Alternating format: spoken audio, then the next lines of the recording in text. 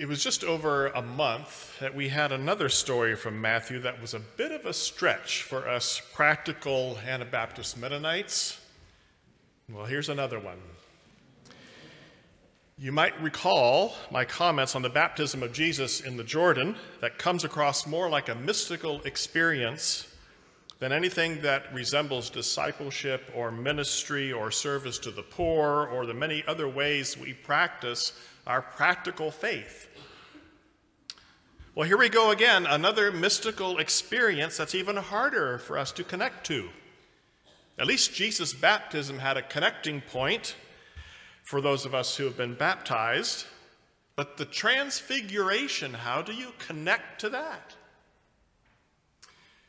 Maybe some of you in your lifetime have had vivid and life-changing visions of Jesus standing before you, and if so, that's wonderful.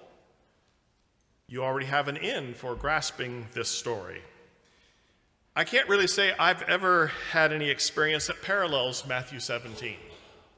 So I need to come at it a different way. And I suspect that many of you are in my boat on this one. Again, it helps us to remember Matthew and the context in which this book emerged. Antioch of Syria, 70 AD or so. The church in Antioch was beleaguered, tormented on multiple fronts, and they were in conflict with one another, and much of it centered on the identity of Jesus of Nazareth. Was Jesus the promised Messiah, now the exalted Lord of heaven, or was he the leader of a short-lived Jewish movement that had an impact while he was alive, but ultimately turned out to be a lost cause, like many other Jewish movements at the time? This story in Matthew addresses that question head on by drawing a line connecting the mountain and the wilderness, Jesus' heavenly and messianic identity, and his very human life that was full of suffering. This story gives courage to the persecuted church of Antioch, reassures them that they need not deny Jesus' messiahship in order to embrace his humanity and the agonizing reality of the cross. The bright, shining Mount of Transfiguration and the stark, barren wilderness of temptation are two faces of the same reality.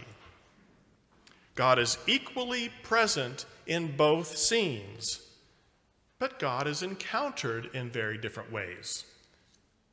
One without the other is a story half told. On the Mount of Transfiguration, we get a gleaming, clear vision of this close connection between heaven and earth, where the veil that separates us from God is very thin. But in the desert, we see the shadows of our humanity, in this space where God seems far away and we muck around in our messy life at the bottom of the mountain. To see this connection between the mountain and desert in Matthew, you don't really have to turn back to chapter 4, where Jesus is tempted by Satan in the desert. You may recall that glory and suffering were connected there too, because Jesus was baptized and that voice came from heaven with light and sound and announcing his heavenly origin. And immediately in the next verse, he was whisked off to the desert to suffer and to be tried by the devil. Well, the same dynamic is going on in Matthew 17. The mountaintop experience takes place in the first part of chapter 17, but at the end of chapter 16, they are definitely not on the mountain. They are mucking around at the bottom, in the low places. Jesus talked about his future suffering and death, and Peter objected loudly, and Jesus responded by calling Peter Satan. One of the lowest points of Peter's life, I'm sure. Jesus reminded them all, if you want to follow me, deny yourself, pick up your cross, and follow me. And in the very next words we read, Jesus, Peter, James, and John are on the mountaintop. And they have the epitome of mountaintop experiences. So beautiful was that vision, that feeling, that sense of awe, that Peter attempts to preserve the moment, to make it stick. Lord, it's good to be here. Let's build 3 shelters. One for you, one for Moses, one for Elijah. This time, Jesus paid Peter no mind. He didn't even reply. And then they walked down the mountain again. And the you-know-what hit the fan. Life got messy again. In the span of a few verses, 3 things happened. Jesus intervenes after his disciples fail miserably in a healing ministry.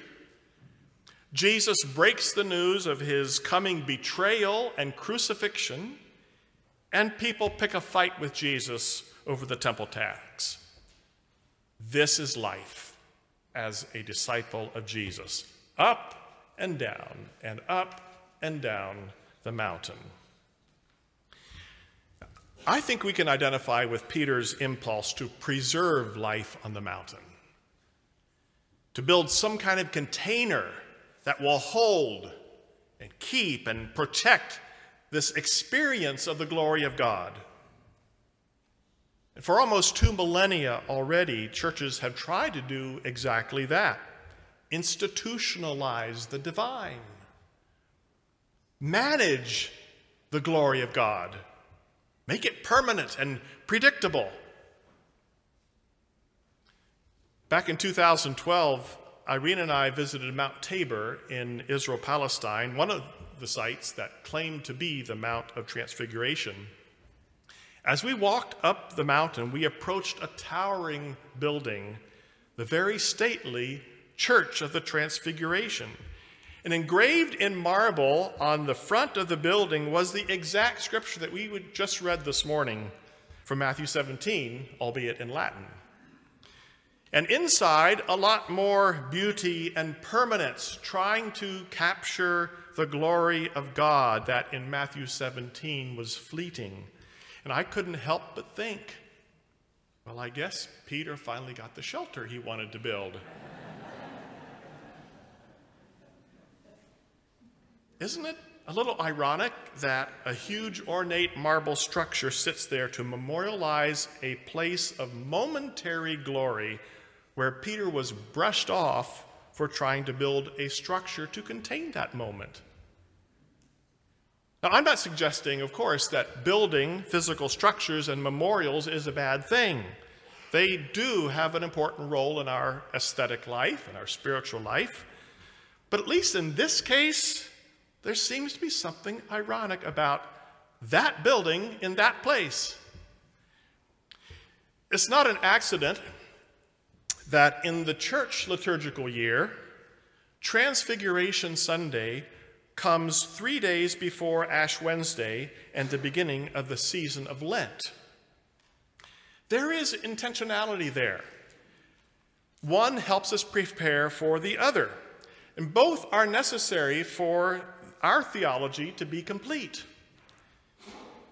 Jesus is the divine and glorious sovereign of all creation, and Jesus lived a fully human life and knew suffering, pain, loneliness, despair, abandonment, loss, and joy and wonder and love and delight and humor. In 3 days from now, in the evening, we will be in this same space, marking ourselves with ashes, remembering our mortality, our weakness, our sin. But today, we bask in glory. We remember our deep connection to the divine, and we celebrate it. The distance between Transfiguration Sunday and Ash Wednesday is purposely close, because glory and suffering can coexist hand in hand. I think there's only so much I can say about this story that with language that relies on rationality. Prose has its limits. One time, quite a few years ago, I preached our Transfiguration Sunday sermon in poetry, at least my own amateur free verse version of poetry. I decided to revisit those words this week and substantially rewrote part of them to share with you now to finish my sermon this morning.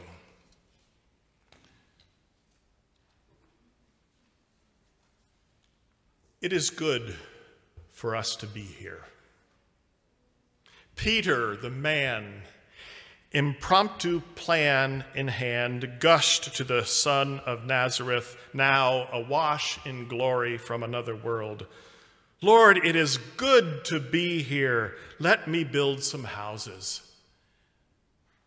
This erstwhile fisherman, who once on a whim quit his boat to follow Jesus to who knows where, now wants to settle, build a place to stay, a structure to contain, protect, preserve, fix in time and space this fleeting brush with heaven.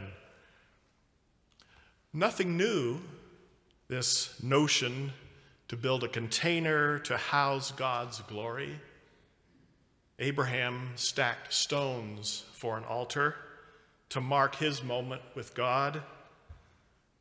Moses built a holy box to hold the holy presence. Solomon, a temple with pillars. Pillars. From massive marble bases, they rise majestic, tall, immovable, supporting structures monumental. In Matthew's Antioch, now Turkey's Antakya, walls, roofs, pillars lie in rubble, trapping bittersweet memories of glory days. Containing heaven's glory is ever futile. Reflect it, yes. Capture, no. Like Peter, we seek pillars strong enough to hold whatever house we cherish. Or are the pillars we seek more like pipes, more like these shining ranks behind me? Not in organ pipes per se, but in the breath blowing through them is God's music heard. Pipe or pillar or house are but means by which God's free Spirit moves where it will. Spirit breath has oft laid low earthly houses meant to enshrine a heavenly visitation. How then do we know if, like Peter, our pining for permanence builds houses that imprison God's free Spirit, or if, like these pipes, our structure invites God's spirit wind to blow free? How do we know? Listen for the music.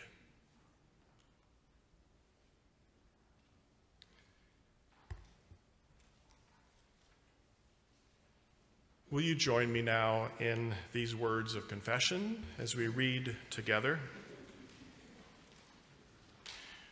Forgive us, God, when we linger too long by the waters and on the mountain tops, enthralled with the glory that flows from you.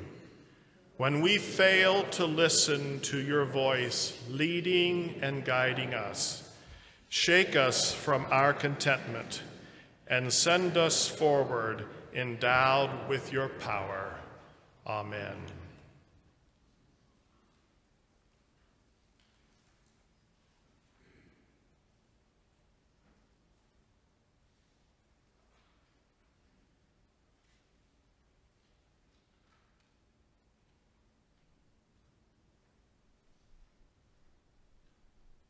The God of Elijah, the God of Moses, and the God of Jesus desires mercy more than sacrifice, and a contrite heart rather than burnt offerings. Love God and do the right thing, and forgiveness shall be your friend, and mercy your true companion. Amen.